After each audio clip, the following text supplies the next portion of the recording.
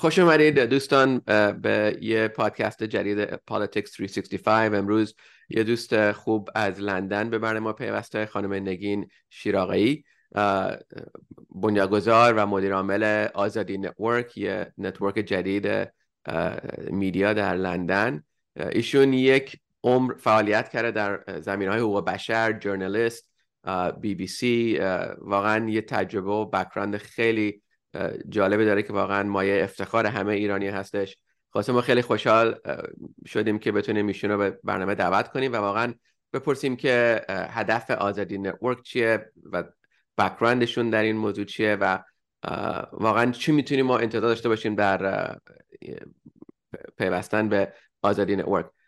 نگین جان، خوش اومدی به پالیتیکس 365. اگه لطف کنی یه ذره از بک‌گراندت به ما توضیح بده و بعد میریم دنبال آزادی نتورک.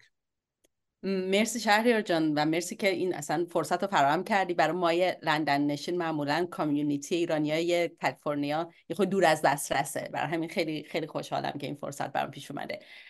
گفتی من خودم رو یه جور دیگه بذار معرفی کنم. من یک دختر خانواده بسیار متوسط، پدر من دبیر ریاضی بوده، مامان من خونه دار. من در یه شهر کارگری در شمال ایران قائم شهر بزرگ شدم، ولی یه چیزایی خیلی ریشه‌ای بود تو خونمون، مثلا حقوق زنان. مثلا من یه پدر زن چی میگفتم، به قول مازندرانی زنزلیلی داشتم که همیشه میخورد تو سرش که این چرا اینجوریه. ما یه چیزایی برامون آدمی، مثلا من تو خونه حجاب، یعنی تو بیرونم اگه تا زمانی که مجبور نشدم مدیر مدرسه جلوی بابا میگرفت که بسته دختر مثلا دبیرستان باید بیرون حجاب بذاره، با من همیشه وایستاد جلوی حجاب گذاشتن من. با اون بک‌گراند خب وارد دانشگاه شدم در ایران، ریاضی محض شهید بهشتی، ولی بعد درگیر یه خورده، اولا که درس نمیخوندم، یعنی از اینکه ساختار به من بدن من با همه چی مخالف بودم، و بعدم درگیر کارهای سیاسی تو دانشگاه شدم و یه روزی کارت دانشجوییمو گرفتم و هیچ وقت پس ندادم. من تو لیسانسم رو هم نتونستم تموم کنم، اما همون اتفاق باعث شد که وارد روزنامه نگاری بشم. 9 سال در ایران روزنامه نگاری کردم، بعد رفتم به BBC، یعنی اپلای کردم از ایران، قبول شدم، رفتم اونجا و 10 سال هم در BBC فارسی کار روزنامه نگاری کردم که خب به یه نقطه‌ای رسیدم که میخواستم از BBC بیام بیرون، به دلایل، حالا هزار یک دلیل، ولی شاید دلیل اصلیش ادیتوریال پالیسی، نقض ادیتوریال پالیسی در یه اتفاق بود که بعد از اون اتفاق من گفتم من میرم و بر نمیگردم. برنگشتنم به این منجر شد که من وارد اصلا دنیای تکنولوژی شدم. مثلا فضای ایران رو گذاشتم کنار، احساس میکردم که من جزو این معدود ایرانیایی هستم که موندم هنوز داره میزنه تو سرش. این مال مثلا 2018 ایناست. همه رفتن زندگی خودشون رو ساختن و چرا من موندم در این و این باعث شد که وقتی یه سری پیشنهاد کاری از طرف یک ارگانیزیشن استارتاپی در سان فرانسیسکو داشتم، اونو قبول کردم و رفتم سان فرانسیسکو. قرار شد که کار کنیم توی این هیروویر. کووید اتفاق افتاد. خیلی جالب و بر خودم، برای اینکه دلم، یعنی خب خیلی کار جالب و یادگیری یا عالمه اتفاق جدید و اسکیل ها، مهارت های جدیدی بود، ولی در عین حال دلم یک جایی هنوز صاف نبود. احساس میکنم یه چیزی کم دارم، یه کازی کم داره کاری که دارم میکنم. و اینجا شد که پادکست کوتنا رو انداختم. کوتنا رو من فامیلی شیراغایی کوتناییه. کوتنا اسم یه جاییه تو مازندران، یه روستای پدریم، ولی به معنی اینه که با چوب روی پارچه بزنی که گرد و خاکش بلند شه. پادکست منم راجع به فساده، به این معنی که همش داستان فساد رو به زبانی که برای مخاطب عام قابل فهم باشه تعریف میکنم و تلاشم این بوده توش که پترن های فساد رو نشون میدم، به این امید که با آگاهی به اون ما بتونیم باهاش مبارزه کنیم، به شکلی جامعه بتونه باهاش روبرو بشه و بعد ازش بگذره. چون همه راجع به فساد حرف زدن، هیچ کی نمیتونه توضیح بده. گفت آره نمیدونم، تو ایران خیلی رایج بود، میگفتن که سرعتگیرای جاده ها رو مثلا کارخونه فائزه هاشمی میزنه. خب چرا این فساده؟ اصلا حتی به این بحثش هم درکش نمیرسیدیم. اتفاقی که افتاد برای خودم خیلی خوشحال کننده است اینه که کوتنا خیلی پادکست پرطرفداری شد. یعنی و اون اتفاقی که من میخواستم، یه دیدن پترن ها خیلی افتاد. من کنسرت شهرام شب‌پره بودم در لندن، بعد یه خانواده جلوم بودم، بعد آقای به هم آخر چیز گفت هی خیلی یعنی ابراز ارادت کرده اینا. من گفتم خب اینا از دوران BBC من یادشونه، من موجه خبرم بودم دیگه اونجا. و بعد مدتش گفت این پادکست کوتناتون خیلی خوبه. داشتم به دوستان میگفتم این اصلا جدا از BBC شهرت بیشتری داره، به خاطر اینکه مسئله‌ای که راجبش حرف میزنه مسئله‌ای که خیلی برای رسیدن به دموکراسی برای من مهمه. یعنی فکر نمی‌کنم به عنوان جامعه ما بتونیم مثلا جامعه دموکراتیکی تشکیل بدیم تا وقتی که آدم‌های ما اصلا فساد رو درک کنن و بعد بتونیم ازش عبور کنیم، چون ما جامعه تاریخی فاسدی داریم. حالا اینکه سپاه پاسداران چطور اون ذهنیت رو چندین برابر کرده تو جامعه و به جایی رسونده که منابع ملی دیگه وجود ندارن، دیگه این حالا یه بخش دیگه شه. وای من خیلی حرف میزنم ولی اینا رو گفتم. اما میونه کلامت واسه اینکه حرف خیلی مهمیه و واقعا چند تا پادکست ما هم میخوایم که فقط واقعا این موضوع فساد در ایران بجوریم. اما سوالی که من دارم با اون گفتگوهایی که کردی، جستجوهایی که کردی، به نظرت ریشه فساد در ایران از کجاست؟ اگه فقط ریشهش از جمهوری اسلامی، فرهنگ ایرانی خاورمیانه اجتماعی، از کدوم طرف خیال میکنی بیشتر فساد ما رو گرفته؟ یه چیزی رو نباید فراموش کنیم، اونم که فساد منحصر به ایران یا ایرانی نیست. خب یک بخشی از بشریت، از ساخت، مثل همونطور که جنگ یک بخشی از پدیده های نتیجه اخلاق بشریه، فساد هم به نظر من اینطوره. ما وقتی نگاه میکنیم از دوران، یعنی در ایران مدرن از دوران رضا شاه ما داریم خب فساد به شدت، به خصوص وقتی جامعه های صنعتگر وارد نقش‌های بزرگتری میگیرن، این فساد بزرگتر و بزرگتر میشه، به خاطر اینکه اون ذهنیت قبیله‌ای سنتی هم بسیار همچنان حاکمه بر ارکان مختلف جامعه. ما در دنیای مدرن و در ساختارهای مدرنه که اینقدر مسئله فساد دغدغه است، برای اینکه این ساختار میخواد دموکراتیک باشه، میخواد بگه که منابع باید تقسیم بشه. قبل اون اتفاقا اصلا قرار این نیست. اتفاقا فساده که داره گسترده میشه. خیلی خوبه که مثلا یک صاحب زمین کناری رو میخوره، حالا دعوای اون قدرته که مسئله فساد رو فقط رو میاره. در رابطه مردم و جامعه با ساختار قدرت همیشه فساد یه چیزیه که پذیرفته شده است از طرف قدرت. حالا در جامعه ایرانی هم در دوران پهلوی، از دوران رضا شاه پهلوی وارد مدرنیته داره میشه، تلاشش رو میکنه، اما خب در ورود جمهوری اسلامی به ایرانه که این ساختار مدرن قراره که کار خودش رو روزانه انجام بده و اینکه مردمش هم آگاه‌ترن به این فساد و این فساد خیلی ریشه‌ای‌تر و بزرگتر میشه. حالا به جایی رسیده که حالا تو این پادکست وقتی گوش کنیم، مثلا از روز اول جنگ چطور سپاه پاسداران و گروهاش دارن پول میخوان، چطور سرداران خودش رو که دارن راجع به این فساد حرف میزنن میکشن، ناپدید میکنن. قتل زیاد هست در این دوران بر علیه آدم‌هایی که فساد، یا مثلا یه نفر رو فقط به خاطر یک فساد سیاسی رو افشا کرده. یه کار دیگه هم که حالا در این پادکست می‌بینیم اینه که چطور از این فساد استفاده میشه برای رسیدن به اهداف ایدئولوژیک که همچنان همونه.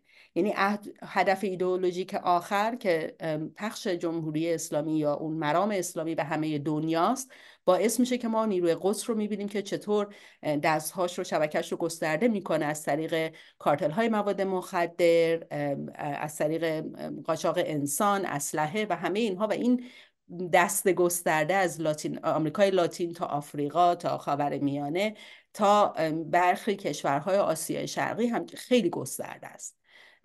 و خب خیلی ها اینو نمیدونن، مثلا ارتباط ونزوئلا یا کارتل های مواد مخدر آمریکای لاتین با حزب الله و مثلا داخل ایران رو نمیدونن. اینا رو تو پادکست خیلی کلی میگیم. خیلی عالی. و اگه یک کسی بخواد مراجعه کنه به پادکست، به کدوم وبسایت، به کدوم پلتفرم بره؟ همه پلتفرم های پادکست هست. کوتنا KUTENA پادکست. تو اسپاتیفای میتونید نگاه کنین. متاسفانه در ایران کست باکس که پلتفرم چیزه از فیلتره، ولی شما روی موبایل آیفون یا اندروید بزنین پادکست کوتنا، اینو در هر پلتفرم سرچ کنین میاد. و هنوز داری اجرا میکنی این نه متاسفانه سیزن دومش خورد به، یعنی آخرش که تموم شد خورد به اتفاقات ژینا، مرگ ژینا و بعد حالا الان میگم که آزادی نتورک چی شد. آره یعنی در حقیقت یه فصل دومش رو ادیت کردیم و تموم شد، پخش شد، خورد به اتفاقات ژینا مرد و خب مرگ قتلش در حقیقت خیلی تکان دهنده بود. فکر می‌کنم اونجایی که داشتم گفتم فکر می‌کردم بقیه رفتن ساحل سلامت، میگم ما به تراپیستم میگفتم که من روی قایقم، بقیه کشتیم، همه رفتن پیاده شدن، ایرانیا رفت، هر کی میتونست رفته جای ساحل سلامت داره لذت زندگی میبره. من هنوز دارم راجع به ایران کار میکنم. اتفاق ژینا به من نشون داد که من تنها نیستم و یک عالم، من اتفاقا به دور و برم نگاه نمی کردم، من جای درست رو نمی دیدم. یک عالم آدم دیگه هم مثل من شروع کردن به دیدن همدیگه و پیدا کردن. خب من این نتورک هم از دنیای روزنامه نگاری داشتم و دنیای تکنولوژی. وقتی اتفاق پیش اومد باعث شد که بتونم یه سری کارا انجام بدم. حالا میگم از اینکه یکی از آهنگای فمینیستی رو دادیم 8 تا زن خواننده بازخوانی کردم، خیلی آهنگ پرطرفداری شد، سرود برابری روی یوتیوب هست، تا یه کلمه کارا از ایران بیومد، خیلی غیر ارادی در بین مثلا پخش کننده یه سری موزیک ویدیو از داخل ایران و ترانه و کار هنری از داخل ایران شدم، چون بچه‌ها می‌خواستن ناشناس بمونن. یه بخش دیگهش این شد که خب با گروه‌های مختلف در تماس بودم، چه میدیا و رسانه، چه گروه‌های سیاسی، و از دل این برای خودم این سوال هی مطرح میشد که این همه کار ما داریم چی کار میکنیم. من در دنیای روزنامه نگاری قسمت آگاهی رسانی اورنس رو داشتم انجام میدادم، ولی نتیجه اورنس جای زیادی نمیرفت. آره راجع به با کارهایی که مثلا اون وقت در BBC فارسی میکردیم راجع به مسئله زنان، حقوق زنان و اینها، خب من در طی 10 سال تغییر رو دیدم. جامعه ایرانی مسئله زنان دغدغه‌اش شد. ما در فضای مجازی قبل از این اتفاقات دیدیم که خب دغدغه مردم داخل ایران این بود که زنکشی شده یا دختر آبی خودکشی میکنه یا زنسوزی میشه، همه اینا، یا فلان زن کرد در فرار از شیلر، در فرار از تجاوزه که خودکشی میکنه. ولی در عمل بیشتر از یک جایی جامعه نمیتونه پیش بره، به خاطر اینکه جامعه ما سازماندهی بلد نیست، به خاطر اینکه جامعه ایرانی فرصت نداشته یاد بگیره چطور همدیگر رو ببینه، که در عین حال جمهوری اسلامی تلاش کرده این کامیونیتی رو هر لحظه بکشه. خیابون رو حتی ریدیزاین میکنه که یه وقتی کامیونیتی توش، حلقه توش شکل نگیره، جمع نشن مردم. خب این در ذهنیت جمعی ایرانی هم بخشی شده. یعنی اون کامیونیتی که من بزرگ می شدم، من در یه فضایی بزرگ شدم، ما بهایی بودیم، ما بهایی نبودیم، یعنی همسایه بهایی داشتیم، خانواده خودمون هم انقلابی داشت، هم مجاهد داشت، هم توده‌ای داشت، هم چپ اونوری داشت، هم مادر من مال آلاشته، هم پهلوی طرفداران سلطنت داشتیم، کنار هم داشتن زندگی میکردن. الان نمیشه زندگی کرد، یعنی این جامعه به هم از هم گسسته است. چطور میشه اینا دوباره به هم برگردون؟ چون تا بر نگردن و دوباره جامعه نشن، عبور از جمهوری اسلامی ممکن نیست. با این نگاه آزادی نتورک رو ایجاد کردم که هم به بخش‌های مختلف جامعه صدا بدم، چون همیشه متاسفانه این بوده که صدای یک سری بلندتر از همه بوده. چه میخواست، در زمان انقلاب هم خمینی صداش بلندتر بود و تونست همه رو با قدرت بگیره. تنها راه مقابله با تک صدایی اینه که به صداهای زیادی قدرت بدیم بیان بالا. تنها راه مقابله با دیکتاتوری یک فرد اینه که رهبران زیادی در یک جامعه بسازیم. در جستجوی این من به مارشال گنز برخوردم، با روشش آشنا شدم، کلاس پیشش ترین شدم. مارشال گنز اونیه که کمپین اوباما رو، شاید تو بهتر بدونی خود شهریار، اوباما رو در 2005 در آمریکا شروع کرد و بعد تبدیل به گراس روت موومنتی کرد که رفت بالا. یه توری داره تو اینکه چطور گراس روت رو ارگانایز میکنه و خب توی بیش از 70 کشور جهان این کارو کرده. و خیلی خود مارشال آدم جالبیه و خیلی ازش چیز یاد گرفتم و هنوز خب اول راه یاد گرفتنه، ولی سعی کردیم هم روش اون رو به ایرانی‌ها یاد بدیم و جامعه خودمون رو هی گسترده کنیم و هم توانمندی بدیم به گروه‌های مختلف که صداشون شنیده بشه. میخواد جامعه بهاییت باشه، میخواد به ویژه ما دو لایه کار میکنیم، یعنی یک لایه ادوکسی توی پارلمان بریتانیا میکنیم، چون من معتقدم ما باید حالا سیاست مدار بسازیم دیگه، تمرین کار سیاسی نکردیم. یه بخشش اینه و متریالش رو هم به زودی آنلاین خواهیم گذاشت که بقیه بتونن روی همین کپی برداری و استفاده بکنن. ما راجع به سپاه پالیسی نوشتیم، هم کار بچهای داوطلب، راجع پارلمان میتینگ میذاریم، روی زنان، حقوق زنان، بهایی یا گروه های مختلف پالیسی می‌نویسیم. در این حال کامیونیتی ها رو هم آموزش میدیم. کامیونیتی مثلا بلوچ یکی از دیپرایو ترین کامیونیتی های ایرانیه. خب وقتی طرف بیاد نگرفته چطور گروه بسازه، ما چطور انتظار داریم که حزب بلوچ مثلا مرکزگرا، یعنی چیز قوی هم داشته باشیم. مرکزگرا واژه اشتباهی اینجا، ولی به هر حال یعنی حزب سیاسی قوی داشته باشیم. بعد اول بهشون یاد بدیم حتی اینکه مثلا چطور نقض حقوق بلوچ ها سابمیت بشه در مثلا سازمان ملل، یا ادوکسی رو بلد نیستن، خب کسی بهشون یاد نده. تا ما این یادگیری رو به صورت جمعی در بین قشرهای مختلف جامعه نفرستیم، اتفاقی نمیفته. تغییرات همشون سطحی خواهند بود. الان وقتی میبینیم که دلیل اینکه بلوچستان بیشترین تعداد چیزو داره، زنای شهردار و شورای شهر و فرماندار رو در ایران داره، با وجود همه آسیب هایی که زنان در اون جامعه سنتی میخورن، علاوه بر اینکه جمهوری اسلامی سرشون فشار میاره. چرا؟ به خاطر اینکه این کارهای ریشه‌ای شد اونجا یه مدت. زنای بلوچ هم همه آمادگیشو دارن، فضاش رو لازم داشتن. حالا ما همین کار رو سعی می‌کنیم هی بزرگ کنیم، یعنی با گروه‌های مختلف در تماسیم که کمک کنیم این آموزش در بین جامعه اتفاق بیفته. ما یک کنسرتی داشتیم مثلا یه 2 روز دوربر 10 نوامبر که روز جهانی حقوق بشره، 10 دسامبر، 2 تا ایونت گذاشتیم. یکیش کنسرت رستم میرلاشاری، خواننده معروف بلوچ در لندن بود، و یکی روز بعدش هم کنفرانس راجع به حقوق بشر بلوچستان و بررسی این که آیا کرایم اگینست هیومانیتی اتفاق افتاده یا نه، که UN اسپشیال راپورتور در گزارشش میگه. و در حقیقت این دوتا رو با کلابوریشن با گروه‌های مختلف ما همین کارو میکنیم. ما اعتقاد داریم که هسته‌های رهبری باید ایجاد کنیم. بلوچ‌ها میخوان راجع به بلوچستان حرف بزنن، ما کمک میکنیم که بلوچ‌ها گروه بشن، بتونن این دوتا ایونت رو پربار برگزار کنن. میخوایم کردها راجع به وضعیت مثلا یک بخش از کردستان به طور مشخص صحبت کنیم، اما کمک میکنیم این اتفاق بیفته، پالیسی پیپراشون رو میدیم میرسونیم. یه چیزهایی هست که ما میتونیم با هم تقسیم کنیم، میتونیم صدای هم دیگه باشیم، و این قدم اول برای ایجاد اون جامعه متشکلیه که ازش حرف میزنم. بسیار عالی. واقعا خسته نباشی. من که همه کاری که داری میکنی گوش میکنم خودم خسته شدم، گفتم واو so much work، اما چقدر مهمه و چقدر واقعا دیگه چجوری بگم surgical precision.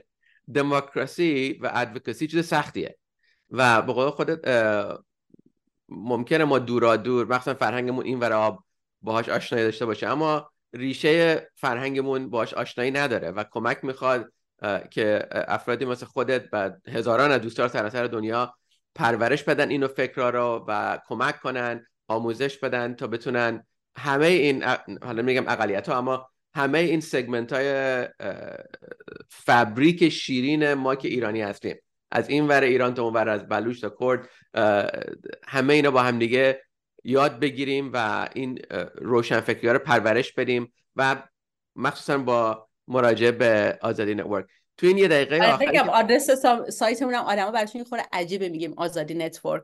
جامعه خب کامیونیتی جوانتر نتورک رو خیلی استفاده میکنه به فارسی هم. ما آزادی رو با آی مینویسیم AZADI .network. این دات نتورکش خیلی جا واسه من دردسر شده، ولی هر کس هم خواست با ما تماس بگیره میتونه contact@azadi.network پیغام بده. هم علاقه‌مند ما پالیسی ها رو براش میفرستیم، مثلا میتونیم جلسه بذاریم بگیم ما چی کار کردیم، شاید به درد جایی که شما زندگی میکنین این کارم بخوره. بسیار عالی. یک دونه تشکر خانم نگین شیراغایی در لندن از آزادی نتورک. حتما به وبسایت ایشون مراجعه کنین، باشون تماس بگیرین، حمایت کنین، کمک کنین، شرکت کنین از کارهایی که میکنن. واقعا خیلی جالب و خیلی مفید و به قول آمریکایی تایملیه. حتما به برنامه ما برگردین نگین جان، واسه اینکه ما واقعا مشتاق دیدار و موفقیت شما هستیم. مرسی. ممنونم.